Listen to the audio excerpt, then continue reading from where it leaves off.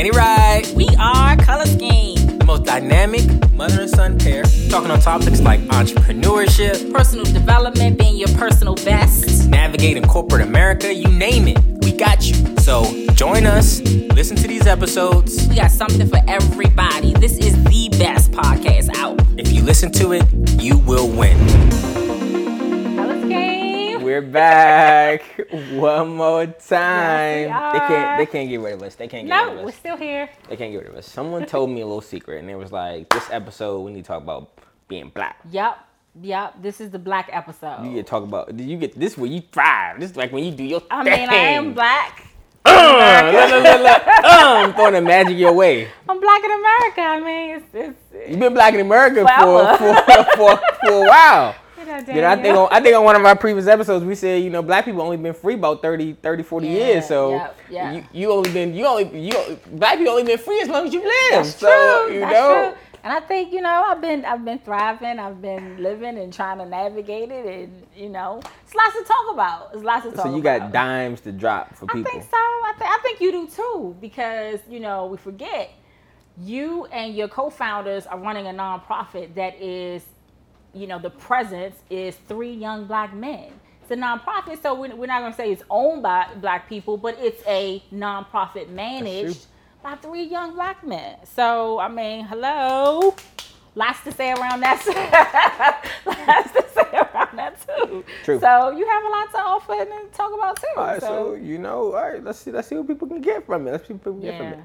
I think that I guess just thinking about black businesses and going off of where you just were with the 3 black co-founders running a nonprofit, like, it's important to support black businesses, right? Yeah, like it is.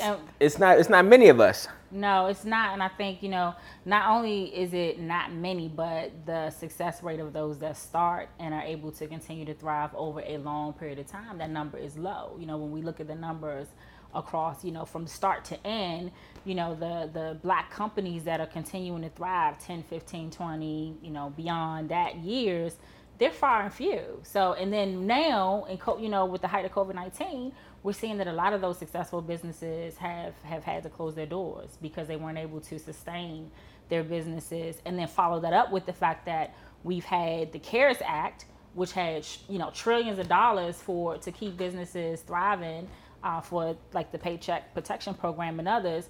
And many of those weren't able to qualify to even receive that. But you guys were. So we should talk about that. We should talk about the fact that we should start with, I'm going to put you on the spot. Let's throw it your way, because really, I think there's a lot to be said about the fact that you guys started this company, what was it, 4 years ago now? 4 years ago, right? You started a nonprofit. 2 of our companies actually got CARES Act money. Oh, good partners and good projects. Yeah. Okay, so 2 companies. Danny Ride, baby. Hey. Financial extraordinaire. Actually, I can't even say fun fact. This is a horrible fact, but only 95% of black businesses did not get PPP funding. Right. That's a lot. That is crazy. That number is astronomical. It's not that many of us. I know. 95% of us did not get PPP loans. Money. And it's supposed to go towards small businesses? Yep. So there's a problem. There's a huge problem. This administration throwing smoke screens in front of us. Yeah. It's like watching like a cartoon. We need to unpack that. We need to talk about what the problems that happened there to get us to the point of all these companies being ineligible. So some of them weren't even denied. They couldn't even qualify. They couldn't even qualify to be able to apply to get a denial.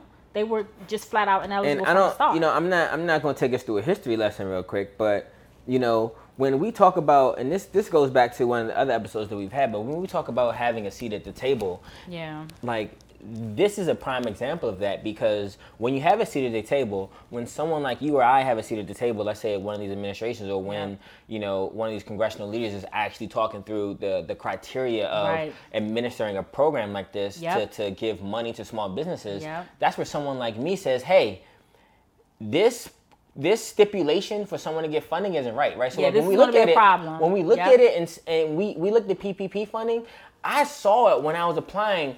And they said that if you ever a felon or had ever been arrested, you know, on certain charges, like you couldn't get funding. And I immediately thought to black people. Because I'm like, when we think about, you know, the war on drugs, when we think about mass incarceration, when we think about the history, issues, right? Like in the history of this country, so many of us have not been able to, it hinders us from getting jobs. And then, as you see, it hinders us from getting funding when we have a business, right? And like, and so many people don't understand the cyclical nature of these systemic issues and how they relate how they show up. They show up. And no one sees it, right? Like no one sees it. I haven't heard anyone talk about that, right? Like and it's a problem. So when we say, why does 95% of black businesses not get PPP funding? Well, one, a lot of black business owners, you know, have been arrested in some challenges with the law in some capacity. In some capacity, because that is how our country has set up our systems and our laws to keep black people down, right? And then from that same instance, like that automatically probably knocked out a good portion. Right. Yep. And then we talked about this on a previous episode, that relationship, having a relationship with your bank, having an established relationship with your bank. That was one thing that helped you all. Like along the way, you had relationships with the banks that you all did business with. So even if, but you know, we still have that strike there. That strike is still, you know, evident if you had challenges with the law, and that kind of, you know, strikes you out. Because I can think about understanding other ways to if there was a way to get around that for other programs, you'd have to have a relationship with your bank to be able to know what those are. Yeah. And it just doesn't make any sense to me. And I don't want to take us off topic and start going into mass incarceration and locking black people up. Why is that question even asked? But like, why is it even asked? When committing a crime, whether you did it or not, whether it's because of the law or not, does not constitute a life sentence or being strapped down and handicapped for the rest of your life. Once you serve your time, you should be able to live. But in a lot of instances, it does, and it impacts black people. And I can think, you know, immediately to the Georgetown Pivot Program, which is a program, you know, run through the business school at Georgetown University, where, you know, it's this program to teach career building skills and help individuals that have been incarcerated. When they return, it helps them, one, like I said, career building skills, and then two, start their own businesses. And all of them are amazing individuals that are really striving to get their lives together. And this program's been going on for 2 years. And when I think about all of them that may or may not have started businesses 2 years ago, they couldn't get funding this year. Right. And they served their time. That's a great example of it. Put in time and work to get their certifications, to go through school, to start their businesses, and then you can't get funding. And so when we talk about like the value of black businesses and why it's so important to support black businesses, it's one, just looking at the systemic issues that you know we face in this country in general. From the start. From the start. Yeah, from the start. And that has nothing to do with, that's not even going into like black buying power or what we do for the economy, it's just about how or what we do for hiring. Yeah. And this is a way to help us, to help people sort of overcome some of those systemic issues that have been set up from the very beginning. And it just, you know, that example that you just mentioned, having someone go through all those steps to establish a business and then have this huge hurdle now. How do you overcome that? You know, that's sort of the plight of a lot of black people in this country right now that want to establish businesses and need the help. So so back to you guys, because I know you were able to, you founded the business, you were able to set up relationships with banking. What other kinds of, I would say, you know, because I know we want to unpack some of the challenges and some of the impediments, and we want to talk about black buying power and the black dollar and all of that. But I want to make sure people hear sort of a success story and sort of the good news stories about how you guys were able to kind of find a path and some of the support that you might have received in order to do that, because you were faced with challenges, I think, just like any other organization that has started out. But I think some of the things that you guys did was you sought out contracts that helped, you know, young inner city kids in DC. You found funding opportunities that were set aside for community organizations to support programs and things like that. So, you know, maybe from some of that, you know, I think those are things that people will want to know, because a lot of people want to get started and they're experiencing these hurdles and these challenges, and you guys have been able to overcome, I think, quite a lot. In my mind, it comes down to two things: one, adaptability, and two, endurance. Yeah. Right. So when I speak about adaptability, we may only have one or two programs running at any given point in time now, because we cut a lot of contracts and we're focused on one community. But I understand when I'm writing grants or going for contracts that those one or two programs can relate to a multitude of different funding streams, even if we don't say it outwardly, on the onset. And what I mean by that is there are a multitude, like when we talk about the social determinants of poverty, right? Like that comes down to hunger, that comes down to healthcare, that comes down to mental health, that comes down to a multitude of different issues. And so we may only have a kids program, doing academics, after school for kids, but in our program, because we feed the kids, that addresses hunger. Yep. Because we are ensuring that we're looking at their IEPs, like we're addressing their mental health concerns. IEP is individualized education plans, right? Because we are doing COVID testing and making sure they're wearing masks now, we're addressing healthcare, right? And the financial part, because it's free. It's free, and academics is education. So we do one simple program, and I understand as a business owner that crosses a multitude of different fields. And so, what I think one of the biggest challenges that, not even just Black people, but business individuals as a whole don't always understand is how to make their business relate to the funding that's available, or to pivot, when that happens. So another prime example, right? My dad has a construction company, right? He does development, he does construction, he does remodeling, et cetera, et cetera. But because he is, a minority business owner, and he has a CBE, a certified business entity through DC government, when COVID happened, there was a bunch of contracts that went out to do like COVID response, right? Because he's already in the database to be, as a minority business owner, an easy pivot for him, not even a pivot, but transition to COVID cleaning. So he immediately started, he applied for this I helped him to apply for this quick COVID cleaning contract, right? Because his guys already know how to clean, because when they do remodeling, they clean up the space, right? So like that's easy. That's something that he does that isn't his prime business, right? But it's an easy, quick pivot. And then boom, next thing you know, he has hundreds of thousands of dollars in a contract during COVID, because he was able to be adaptable, and he was able to think, to look at his business and their operations from, an external lens, I would say, to say, how can I manipulate this or make this fix or stand in these two factors, of the funding streams. And so that's one, adaptability. Two, endurance, right? And here's another good example.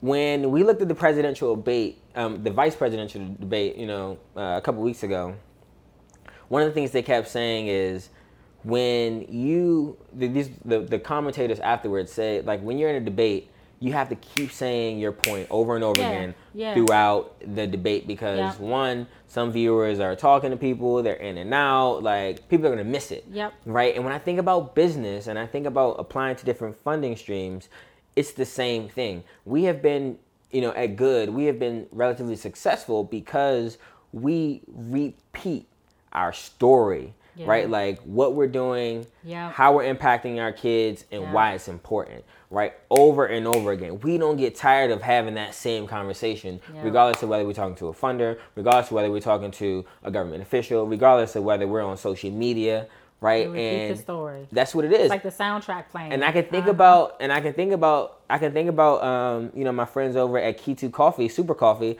the DeSico brothers. Right.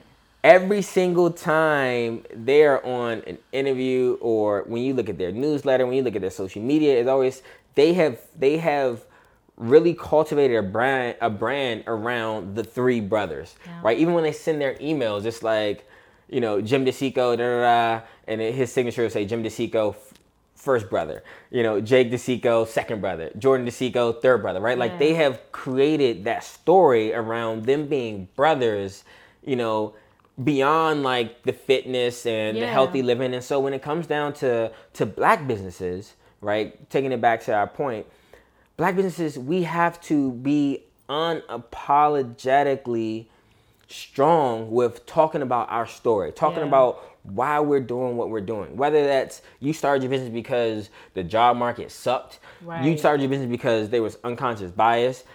In the case of 67 Naturals, you started your business because you wanted to create a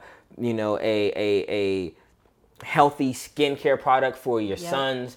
Talk about your story, because you know, what I've learned when it comes down to black businesses, we all have unique stories of why we started what we started. Always. And I think sometimes we do tend to suppress that. Yeah. And one reason why I think we do it is because it's so personal to us.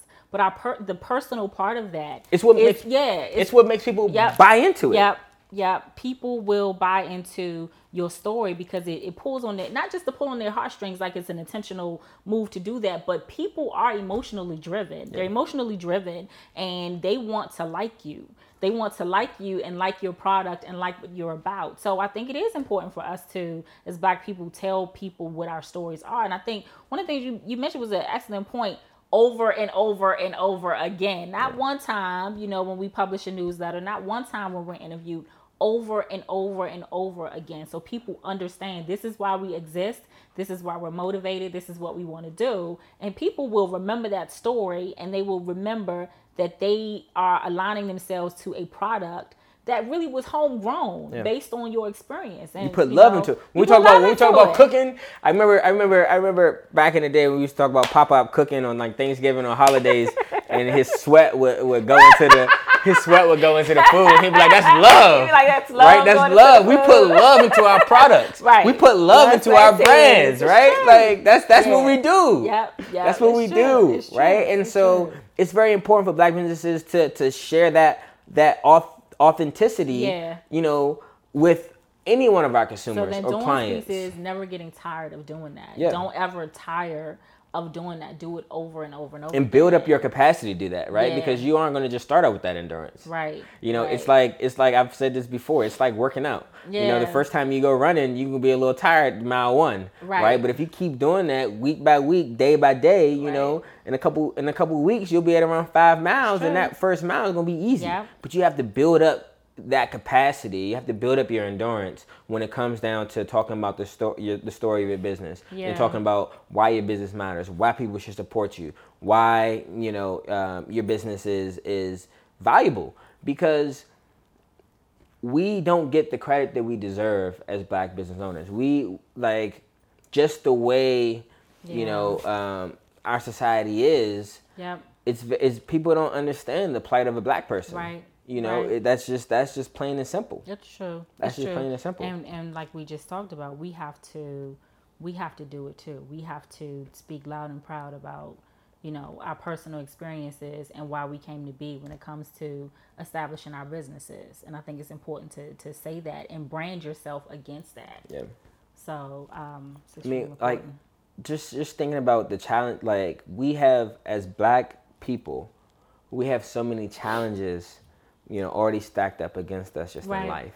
Yep. And so being a black business owner, those challenges don't get any easier just because you started your own business. In fact, they get a little harder. Yeah. Right. And even at the onset, like starting your business is hard in itself because, I mean, we know, you know, the studies and statistics show that oftentimes black people are starting their businesses with their own money, with their own savings, or with credit cards. You know, they're borrowing from their credit cards. And black people are less likely to have like friends and family give to them. Right, and we know other cultures have mothers and fathers that have put money away that can say, hey, here's, you know, a couple of whatever thousands of dollars to help you start their businesses. We have not been able to establish that sort of precedence for our families. So a lot of times when we're starting businesses, we're starting them from scratch on our own. I mean, I'm going to go back to the point that I made before. Black people only been free for about 40 years. years.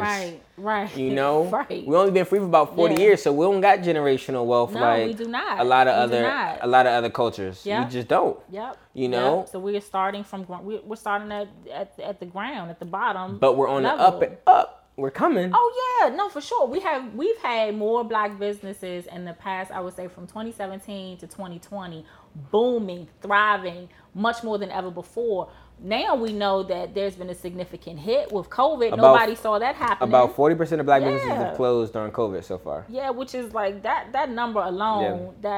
It's heartbreaking. It's heartbreaking. The thing is, when we talk about, there's so many campaigns about Buy Black. There's hashtag Buy Black Day, week. We have all these kind of spotlights on buying Black. But what, I want to make sure people understand, it's not buying Black just because, it's cool. We have racial inequality. We should be supporting Black people, for all the other races out there. It's not just about it in that sense. It's really about doing it for the betterment of the economy. So if you continue to make a choice to support non-Black businesses, and Black businesses are not continuing to be able to thrive and flourish, then you're causing more of a dent in, what do we have, 13 to 14% of Black people in this country, for over 40 million people. You're causing a bigger dent in not just the racial inequality piece, but look at all the social programs that we're going to need to put in place for all of these people who are not able to thrive and be successful in employees, business owners. So the downstream effect is, if you don't choose to buy Black, if you don't choose to support Black businesses are going to continue to fail.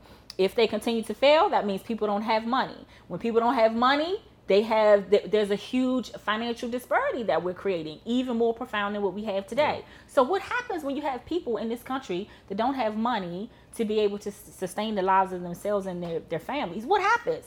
We have to develop programs to help them. We cannot sustain this country with just taking a blind eye and just letting people just fall to the wayside. We know that programs will continue to need to pop up and to be supportive of people that don't have the financial influence within their communities to be able to sustain their lives. So that's the downstream effect. So buying Black is not just cool. Yep. Buying Black helps our society to thrive and grow. 54% of new jobs last year came from small businesses. Yep. So a good portion of which was Black. When you're buying Black, you are supporting new businesses and supporting their ability to thrive and grow, but you're also creating jobs. All of this stimulates the economy. All of this helps all of us. Yeah. It doesn't just help Black people. It helps everyone. It does. So, and a lot of people just don't understand just the challenges of Black people. Like I said, Black people are more likely to be in debt, right? Yeah. Like from student loans, from bills. Starting out. When it comes down to access to capital, Black people get higher interest rates. I want to say recently I was looking at another study about a little bit more than 50% of Black businesses were denied loans compared to 25% of white businesses. That's significant. Yeah, when it comes down to really to being able to jumpstart your business, to jumpstart the economy, like that difference should not be there. And it comes down to unconscious bias. It comes down to the way our systems and structures and laws and policies are set up, and just how people view one another. It's just really unfortunate. And then on the education piece, like you said, so Black people that are starting out businesses are already starting out in debt, personal debt.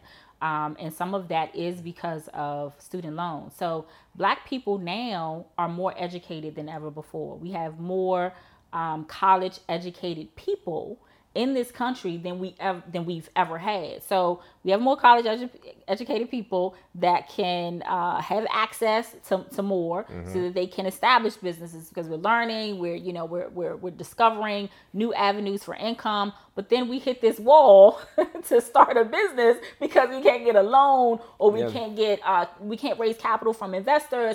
There's all these doors that are closed. So then what? So this is what keeps happening. These problems keep being perpetuated, where Black people jump, a number of hurdles to get to a point where we want to be, but then here's some other doors or some other hurdles in our way. So when you think about the number of businesses that are starting out and like we said, using savings or credit cards and other ways to start their business, they already have this baggage of debt that they still have to pay off when it comes to education and maybe credit card expenses and other things, and perhaps personal loans. Like you said, when we can actually get those loans, the interest rates are astronomical. So being able to manage all of that. How many experiences have you had with like high interest rates and some of that, the borrowing? Yeah. Oh, for me in the beginning, it was just ridiculous. It was it was ridiculous. So for me, when I finally got to the place of applying for credit cards or applying for auto loans and things like that, when I first started out in my early years, every interest rate for anything that I applied for was high because I didn't have established credit. So that was one of the challenges for me as a young person. I know that can happen to anyone, but then I also had student loan debt too. So I had limited credit, and then I had some debt that I was already carrying with me. So one of the avenues that I decided to take as a young person was to acquire loans from credit unions, because credit unions at the time, this is in the 90s, some of the credit unions for the jobs that I had better interest rates. But even for me being a young person without having good established credit, my interest rates were still higher than they should be. And that's the story, I think, for a lot of people. And I know it's not just Black people that experience that, but if you couple that with, if you're in a position where you want to start a business and you want to go a different route other than the traditional 9-to-5, you have that as an impediment. So I had to get financially savvy and a little bit more literate around things like refinancing so I could get a lower rate eventually, and doing low interest sort of balance transfers and low interest credit cards so that I wasn't paying crazy 18% interest rates and things like that. That's how my life actually started. So as a young person, graduating college and trying to navigate my life, I didn't have any, real financial literacy that I learned from my parents. We didn't have those conversations. A lot of young people don't know that you can request a lower interest rate after you have a credit card for a certain amount of time. Can. But and another thing is it's important to get a credit card. Like I think that the way the world works, like we are so afraid of credit cards, and it's unfortunate because a lot of Black people lack financial literacy because it isn't taught in school as well. Like, and unless you in like some type of program, that's teaching it, you don't know that, especially if your parents never really had it, right? But understanding that being a credit card owner at a young age, early 20s, not saying get it as a teen or anything like that, but like once you get a job, it's important because the expenses that you regularly would have, if you're budgeting well and you're paying it off every month and you're keeping up with it, you need that. It's important to build your credit. It is, and that's the part that you have to learn though, that you don't know. That's the part that I didn't know. I didn't understand, I'm have a credit card and I'm just buying stuff, and I know of course I have to pay it back, but I'm not thinking about the timing of paying down those expenses. And some credit cards they don't charge you the interest if you're paying it exactly monthly, and you have to know. If so you I have know two. That, so personally, I have two credit cards, right? One credit card, if I'm paying on it monthly, even if I don't pay the whole balance, I don't get hit with the interest, the month. The other credit card I have, they hit the interest because it's one of those expensive credit cards. So regardless of that, if I'm not paying it off every month, that interest hitting every month, right? And so I understand the two of those, so I know that I'm more likely to pay this one down that got all this, the interest is hitting me than the other one. Right. And also understanding that after you have it for a certain amount of time, you can call them and contact them and get your interest rate lower. That goes back to the power that we don't always know that we have because we don't have that level of understanding. Yeah. So, so along with understanding that you can apply for a credit card, and if of course you have a job, you have income and things like that, you can qualify, but you need to understand sort of those rules. Yeah. You need to understand and kind of teach yourself around the literacy part of it, especially if you don't know. And like I said, if you were like me and I didn't come from an environment where we talked about that kind of stuff, I wasn't taught that. It wasn't something I knew. I had to figure it out as I went. I made a lot of wonderful mistakes that thankfully I was able to repair.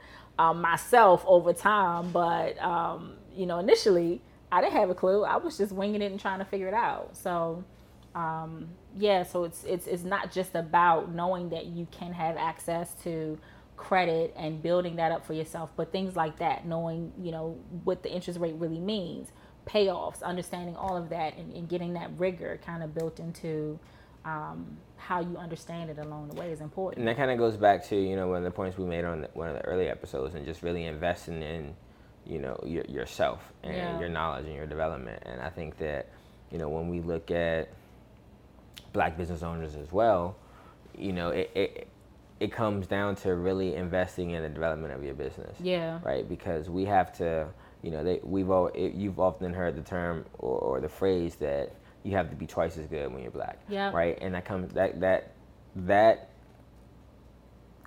that's the same, for business owners.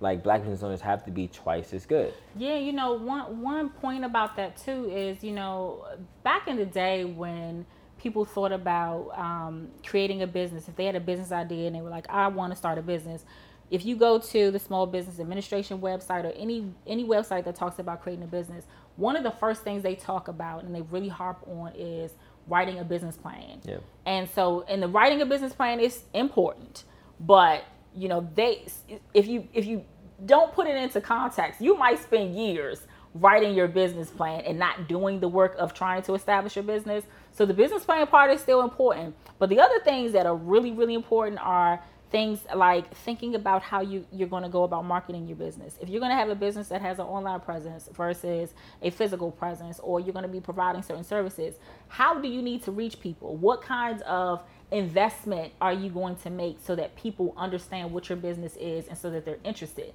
You can write that business plan and you can work that business plan for months, and that's cool. But that marketing piece sometimes might look this big, and you really need to put some time into thinking about, I have this great idea for a business. Who's my audience and how do I get to them? The how do I get to them part is the part that I think sometimes is missing. Yep. The business plans talk and have heavily documented information on making sure you know who your audience is, making sure you know who your consumers are, and who's going to want to buy your product. That's fantastic. You can figure that out in an hour. Like, that doesn't take a lot of time to figure out, but how are you going to get to them? We just talked about the fact that there's 40 million plus Black people. How many is it in the United States? I don't know, 300 million, whatever the total number is of people. Yeah, over like 330. Something like that, 330 million. So if there's 330 million people in the U.S., how do you get to all of them? Like, you have to really think that big. You have to think like, I want to establish a business. Of course, you have to put a lot of effort and time into the money part and the investment part and how you, acquire the resources that you need to help. But how are you going to get to all these people? Like, how do you, because we talk about, we want people to buy Black, but they also need to know who we are and what we're offering. How do we get to them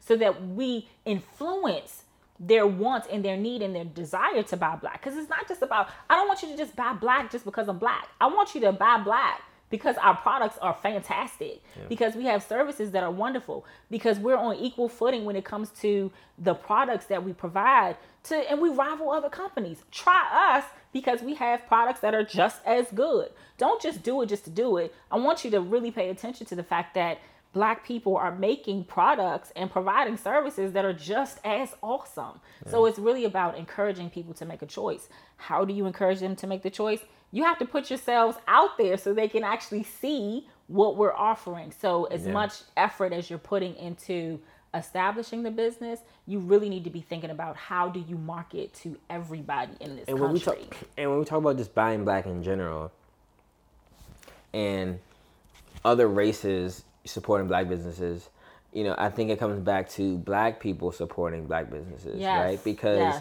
as Black people, we have about $1.2 trillion in buying power. That's a lot of money. That's a lot of money, right? Like, we spend more money than any other demographic or population in this country on transportation, apparel, housing, beauty and hair care, hair products, right? And so we have to support our own people. We have to support our own Black businesses, right? Yep. Because Once we begin to do that, then we'll help our businesses flourish.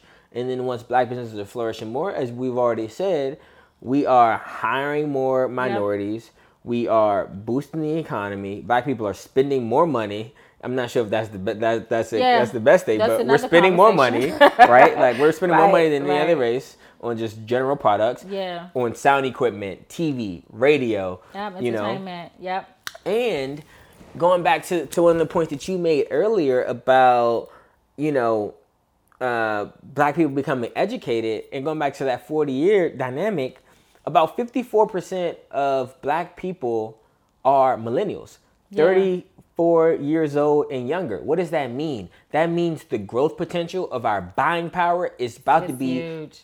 Yeah, it's huge. Astronomical. It's huge. And, putting that money back, like you said, it's 1 point whatever trillion dollars is just the amount of money that we're spending is just astronomical. But if we're paying attention to where we're spending our money and we're buying black and putting some of that money back into the pockets of black businesses, then we'll find, when we talked about, 40% of businesses failed, how many of those businesses were being, supported by all of these trillions of dollars that black people are spending money. Probably not exactly. Many. So it's things like, so we have to look at the end to end.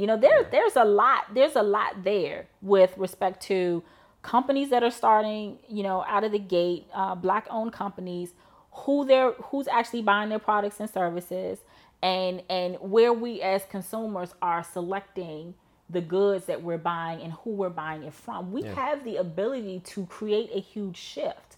We have control of that because of just the volume of money that we have going out there and where we're buying and where we're supporting businesses.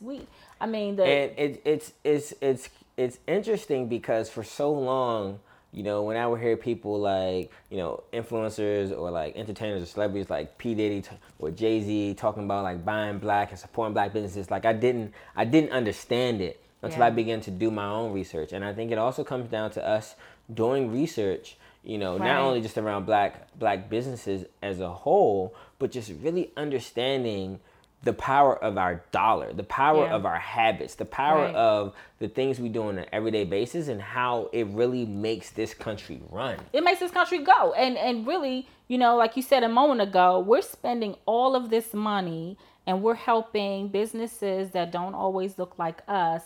And the bad part about that, the real challenge for that issue is it doesn't go back into our community. Yeah, it doesn't. So we're spending money elsewhere, and it's our choice. We're choosing to do that, and then that money doesn't come back to black communities, and we're seeing devastation across our black communities. And I would say that's probably one of the best parts of this year and all of these social justice movements and the BLM movement. It's you're seeing companies now, say that they're going to invest in black communities and in racial equity and all these different things, but now because everything is heightened and on a platform, we can hold them accountable. Yeah. And it's time for us to hold the companies that we give our money to accountable. No, I think that's a great point. There are a lot of companies that are actually, publicly saying a percentage of our profits are going to social programs, and all of this, happened due to the death of George Floyd, the protests, Breonna Taylor, and a number of other significant, impactful issues that have happened to black people in this country this year. And the second part of that, so part one is fantastic. You're going to invest in social programs. You're going to put some of that money into black communities and things like that. The second part is where, when, how. We want to see it. We want to know where it's going. We want to actually, like you said, hold them accountable. We need to see more. So it sounds good. I see the message on the website, but I actually want to see where it's going. I need more information about that, because if I'm spending money there, I want to actually know that it's going exactly where these companies are saying that where it's going. Because a lot of the companies are reacting to everything that's happening. And I think it's great that they are being socially responsible and holding themselves accountable for doing so. But we really need to see that the words are going to a specific purpose and not just words on the website. And when we talk about us seeing those things, I was doing a little more research, and Black people are more likely to be on social media. Yeah. Black people are more likely to trust advertisement. Yep.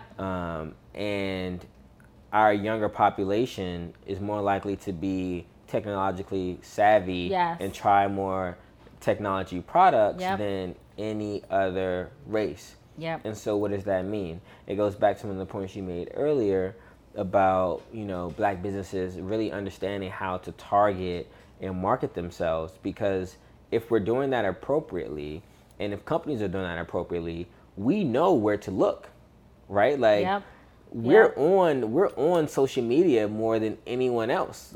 We're looking at the news, we're getting our information fed to us, from all these different technological platforms. And so what does that mean? That means that we also need to do our due diligence to say, this company's not it. Right. Because not only are we on social media, we're actually talking about the purchases that we're making. We're advertising products for free. We're doing all kinds of stuff to make these companies go. So we're making the country go. We're making the product owners go. We're giving them support. We're giving them financial support. We are socializing, the products and the offerings that they're providing. And we probably need to be a lot smarter about how we do that, because we have so much power, behind our dollar and our presence on social media, and how we, who and how we support these companies. So I think we need to be more intentional, and we need to be smarter about how we do that. And like we said a few minutes ago, it really all comes down to choice. We're talking about Black people choosing. We're talking about white people choosing. We're talking about all races choosing to really approach their spending in a different way. And I really think that's the big point. It's all a choice. Nobody's making us buy what we buy. We're choosing to select who we support and who we purchase from, and we can be smart about those choices. And so I guess that comes to another question I have. How do we get Black businesses? Well, I guess if we begin to support more in Black businesses, then in turn, Black businesses will support more in our community. And you made a point about that earlier, about how we support all these companies that aren't investing back in our community. And if we are able to put more dollars into our own hands, that then turns into us being able to support our own communities, creating programs for ourselves. I mean, I know so many Black business owners here in DC, that give food away for free, that buy clothing for kids, that support different programs, that do things around the holidays. And it's unfortunate, but a lot of these larger white companies, like even some of the biggest ones that have funding, aren't doing that. Like a piece of it is they don't know where to go or what to do. Another piece of it is they have so many policies and stipulations around their giving that they aren't actually aren't giving, they aren't having an impact. And there's just something about understanding your own people that makes Black businesses give, to our communities more. And that's why it's so important. Yeah, it is. And I think that, there's some companies that have, it kind of reminds me of what we're seeing now trending about buying Black, #BuyBlack.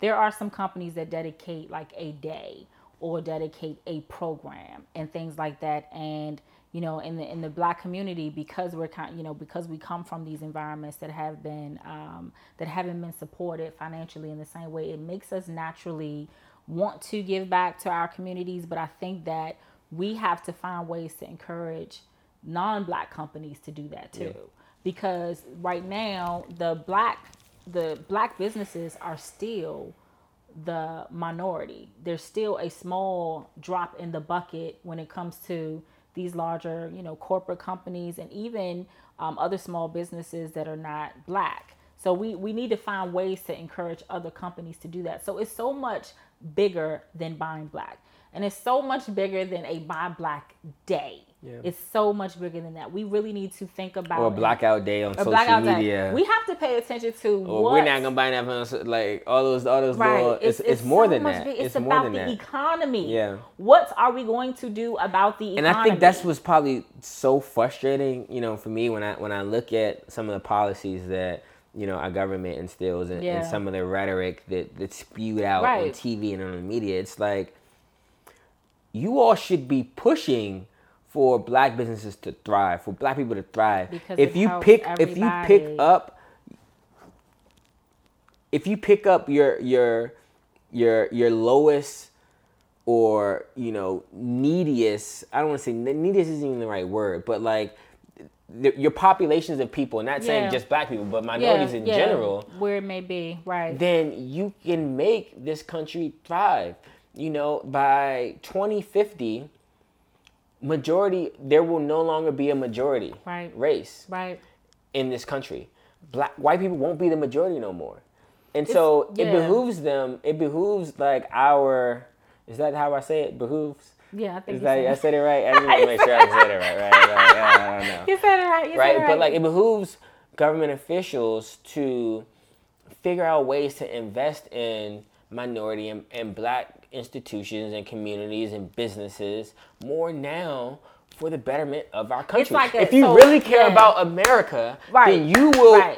That's what you would do. It's an economic equality plan. It's a plan to bring all of the cultures, races, the financial gaps that we have, bring it up to an even playing field. That's really what it's about. That will then bolster the economy. You cannot have a superior economy with the financial gap, the wealth gap, with different subsets of people struggling. You can't.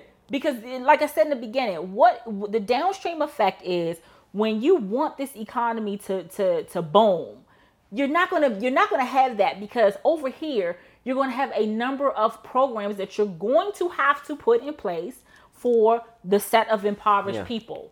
It's just you cannot get away from it. That's why I love Robert Smith's plan of corporations giving a percentage of their bottom line, towards black communities and reparations. Yeah. Like the topic of reparations, is so important because, again, we've only been free for 40 years, right? And I can't remember the exact numbers, but I want to say it's been about over $14 trillion have come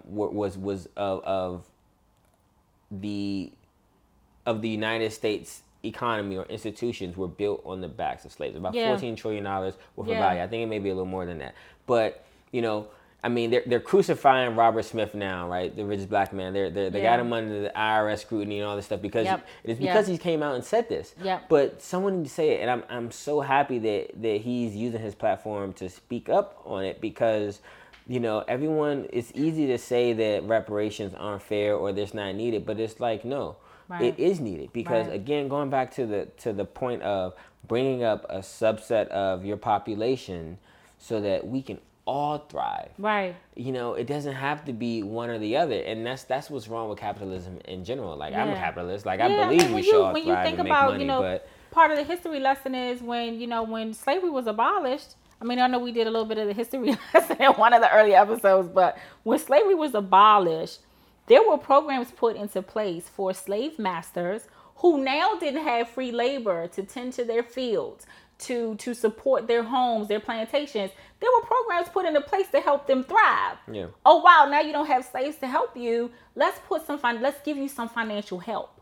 So if you think about that, if you just really go back and think about what that means, and black people had to start and figure out life is now a free person with nothing. No education. Nothing. No skills. Absolutely nothing. The way it was set up, it was making going back into the fields like this is the not sun. This isn't such a bad idea. I'm gonna go back here. Right. I mean, seriously. If we knew nothing else. I mean, and those are facts. That is the truth. So if you think about what that did for the slave masters during that time versus the sheer volume of black people that now had nothing to start with. If you fast forward that till now, look at where we are. We still have this huge disparity, and it's only going to continue to grow. That gap is going to widen significantly. I mean, so if the powers that be think that this company is going to thrive, to me it makes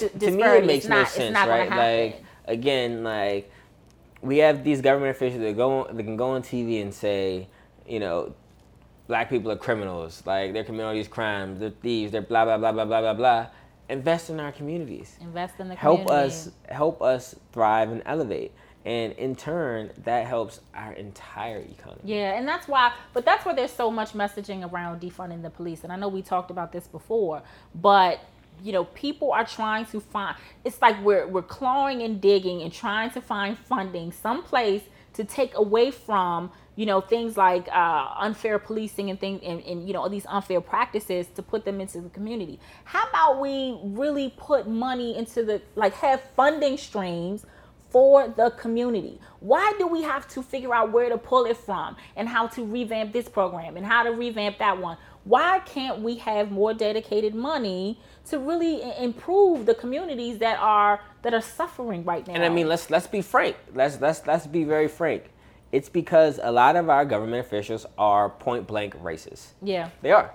Well, that's the way it is. There's that. And one prime example is, Trump creating that executive order to roll back on diversity and inclusion programming in all government agencies. All government agencies. Crazy. And most people don't know. Yeah. When the president signed these executive orders, it's not like it's just all of a sudden broadcasted on the news and in the media. Like, most people don't even know that just happened. We know because we do diversity and inclusion training. Right. But it's crazy. And when those executive orders are put in place, they become it. Yeah. Immediately. Those programs stop immediately. So these programs, there are no more allowed and approved diversity and inclusion programs in the government if they're not approved by the Office of Personnel Management. And if you probably don't know, but if you think about all the work that OPM, the Office of Personnel Management, has to do, they are the clearinghouse for approving executives across the government. They're the clearinghouse for supporting policies and procedures about hiring practices, benefits practices, time and approval and leave. So everything that's happening by way of COVID and flexible work arrangements and everything that's had to shift from a human resources perspective in the government, all of that comes out of OPM. So how ready is OPM to start approving new diversity and inclusion programs, in addition to all the other stuff that they have to do? So that means that the downstream effect is these programs are going to be paused indefinitely. Yeah. Indefinitely. No more programs about diversity and inclusion at all across the federal government. And so that comes back to, Black people doing their due diligence and educating ourselves, especially as business owners, to understand things like that, right? Like, what and how are government agencies approving contracts? What programs are being instituted versus taken away and rolled back? And that comes back to, what we said earlier about understanding the administration, being adaptable. Yeah. And, if we aren't setting ourselves up in a position to succeed, and it's unfortunate that we have to work twice as hard as any other race to actually get ahead, but that is the paradigm that we're faced with. Yep. And we have to do those things so that we can thrive. Yep. We have to. Yep. And one thing that I think is important too for us to do, in the absence of having financial support and help, one of the things that I think sometimes as Black people we're challenged with, or it could be looked at potentially as an impediment or a hurdle for our success, is we don't always want to ask our non-Black counterparts that are successful for help. Yeah.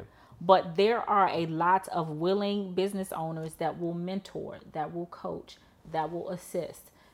Everybody's not racist. There's everybody's not racist. Everybody is not racist. Right. And there are a lot of companies that will help. We'll point you to the right places to go. To support you, and we'll offer, like I said, coaching and mentorship in establishing your business. And so I want to make sure that, you know, for all the Black people that are listening, I don't want people to walk away with thinking that we're saying talk to Black people, help Black people. It's all about Black people. Yeah, we're talking about bolstering the economy and supporting Black businesses, but with respect to those Black firms and those companies that need help, ask whoever is doing it well. Yeah. Ask whomever is doing that well. If it's not your Black sister or brother that's doing it well, ask, you know, whomever is out there that's doing it well. And we've said this before. You know, it's important, you know, for Black people to thrive, for us to have allies. Yeah. You know, white allies. And I've said this, you know, one of the first things you asked in this episode was, you know, how have we succeeded at good, and how have we been able to access, you know, certain streams of funding. And I've said this before, I've actually received more support from white mentors. Right. I've received more support from white mentors than Black mentors or mentors of any other race. Yep. And that's what helped me succeed. And to the point you just made, you can't be afraid to put yourself out there and ask for help. Yep. You know, this conversation isn't to say white people are bad. This conversation isn't to say, you know, white people won't help you, or white people are trying to suppress and hold Black people down. Right. This conversation is to say, one, Black people, we need to support one another. Absolutely. Two, the systems in which our country operates naturally suppresses Black people. Yeah. And three, as a Black person, you have to do your due diligence to invest in yourself, to educate yourself, and to be adaptable in a way so that allows you and your community to thrive. Yeah. So this conversation is really, it's like throwing a paper airplane, and it goes around and comes back to you. Right. It comes right back to you. This conversation, all of that we've said thus far is to say, as a Black person, you have to look in the mirror and really ask yourself how or what you need to do better to succeed. Yeah. And if you do that, you will succeed, because this country is set up for all people to thrive if you know how to navigate its systems, if you know how to utilize the resources available, and if you know how to play the game. Right. Unfortunately, it is a game. It definitely is. And that's why all people don't thrive in this country. Right. Because it is a game. Yep. And you have to know how to navigate it and play it. But at the same time, if you do, you can thrive. Yeah, absolutely. You can thrive. You can thrive. Those are excellent points. So, you know, I think ultimately, you know, any person that's watching this episode, you know, has taken away a couple of different points that just says, you gotta grind. You do. You gotta grind. You do. You gotta grind. And if it hasn't been working for you thus far, think about everything we said and take a different look at it. You look at it again and figure out where you can get help, where you can get support, or where you might need to kind of tweak your approach.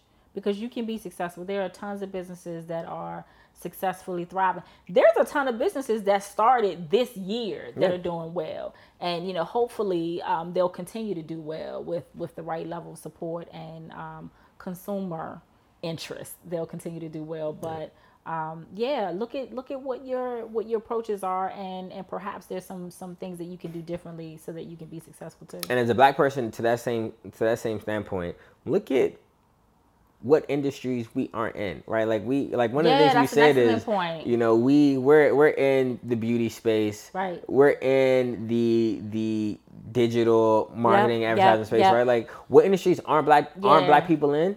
Because those industries are going to be where large companies and white people are looking to support Black entities. And the other thing is, so a lot of what I know people do is they look at where Black people are spending money and they're like, oh, I want to be a part of that. And now the market is becoming overly saturated with, you know, hair care products and, you know, entertainment and all these different things. And not to say that there's not still room there, but what you said was really important. Look at where we're not spending money, because there may be some great opportunities for you to tap into that market and thrive. And that all comes back to adaptability. I'm gonna say it. Yeah, I like that adaptability and endurance. I think that's key. That's it. That's key. That was great. Dropping gems. It, y'all. All right. On that note, I think we're done for the day. It's time. That was Black episode. Color scheme. The black episode. The black episode. I put my friend shirt on because we friends. We are friends. We're friends. We are friends. Black people, we friends. White people, we're friends. Love us.